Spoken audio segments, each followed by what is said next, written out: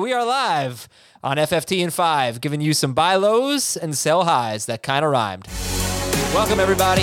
Adam Azer, David. Did that rhyme, Dave? Did for a little bit. Yeah, that's good. You also didn't tell me that we were starting. Well, I hit the button. I'm sitting here like half asleep. I hit the button to start it, and it just kept looping, and it was like waiting, and I was, and then we kind of fell asleep at the wheel, and then all of a sudden we're like, so let's just talk about one news item, really, and that is the 49ers running back situation with Eli Mitchell with a broken finger. They're still hopeful that he can practice on Wednesday and play on Sunday, but we had a pretty interesting discussion with Heath on our bonus FFT pod, where he does not think that Jeff Wilson is a must start necessarily, just an automatic start if Mitchell were out against Jacksonville, and Jamie and I definitely did. Where would you stand on that? Where would you rank Wilson if Mitchell were out? He'd be a top 24 running back. And I know that the Jacksonville matchup has been a little bit iffy for opposing running backs. We've seen some running backs struggle against them, but we've also seen some running backs do really well against them.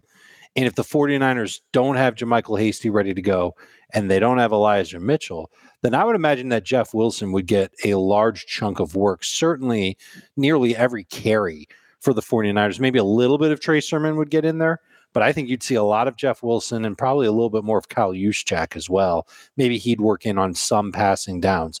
But yeah, I think there's just too much work to leave on the table with Wilson. Yeah, I'm surprised to hear you'd say top 24, not something like top 15, ahead of like Michael Carter, ahead of... I guess there's some pretty good running backs. He'd be in that range. Jacobs. Carter would be in that range. He'd be ahead of, like the Seattle running backs, whether Carson plays or not. Like, I don't know if I'm ready to say he'd be where I had Ramondre Stevenson ranked or where I have Elijah Mitchell ranked. Yeah. I think he'd be lower than that. Okay. So let's talk trade. Got a few weeks left for a lot of trade. Maybe 1 week left. It's usually Thanksgiving right around then. So yeah, it really is. Buy low, sell high. What do you got? So I think this is the perfect time to try and make a move for Kyler Murray, provided that the manager who has Kyler Murray is 5-5 or 4-6, and they are in win now mode. You don't want to get to that seventh loss. Once you're there, your chances of making the playoffs this year, they're probably taking a major hit. So those are the teams that are going to be the most desperate to win now. And if your team is 5-5 but looking good or better than 5-5, and you could use a quarterback, you shouldn't have to give up a ton in trade for him. I think the value is really, really low for Kyler Murray. He's not at 100%. He still has his bye week left. There's no guarantee that when he comes back, DeAndre Hopkins will be there for him. I'm thinking that the whole idea behind getting Kyler Murray is for the end of the season, for that big playoff push. We know what his upside is. We saw it earlier this year. He can go ahead and give that to you if you trade for him on the cheap right now. And who are you selling? Jamie made an interesting case to sell Cam Newton, just staying on quarterbacks, because his value might not get any higher than this. I just don't know if anybody's going to be able to give you anything substantial for him. You might be able to get a good backup running back like a Sony Michel. Before the news broke, Jeff Wilson could have been in the conversation.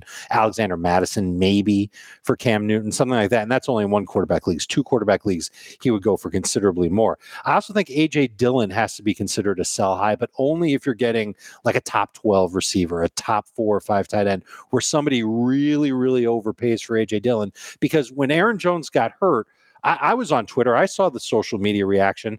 People were using the term league winner with A.J. Dillon. And that potential is there. But I think he's more of a playoff booster. Like if I'm 4-6 or 5-5, I want A.J. Dillon to help put my team over the top so that I make the playoffs. But once I get in the playoffs, we're talking week 14 plus, Aaron Jones might be back. A.J. Dillon might not be quite as good. So yeah. I'm worried about that long-term value, which is why if you can turn him into something great at a different position, I think you should strongly consider it. Okay. And, for Cam, we just did a live stream it was me, Heath, and Chris. And somebody said, I have Jalen Hurts. Would you pick up one of these other quarterbacks? And both Chris and Heath went with Cam Newton over Joe Burrow. I couldn't believe it. Oh, and that's a stunner to me. Yeah, but it was as a number 2 quarterback to Jalen Hurts, so there is that. Burrow should be your number 1 That's quarterback. That's what I said, yeah. And Hurts is your number 2. Right. By the way, just to give a couple of other names to buy low on. Darrell Henderson with the Rams, and I know he's going into his bye. His value's never been lower than it is, and he's not totally hurt yet. He should play in week 12 when he does come back. Michael Pittman coming off the bad game with T.Y. Hilton there. I'm wondering if Indianapolis realizes that he's their number one. Oh, but Dave, you got the Bills this week. We really doing it now? What do they have after the Bills? They've got a lot of matchups in the AFC South. I'd be okay with that. TJ Hawkinson's value has never been lower. On the sell high side, Keenan Allen's value has never been higher. He's one of 2 receivers with at least 17 PPR points in each of his last 3 games. If you wanted to upgrade at a different position, Allen could be somebody you move on from. And Tyler Higbee scored a touchdown, got to 20 yards, might be his last best game of the year. Okay.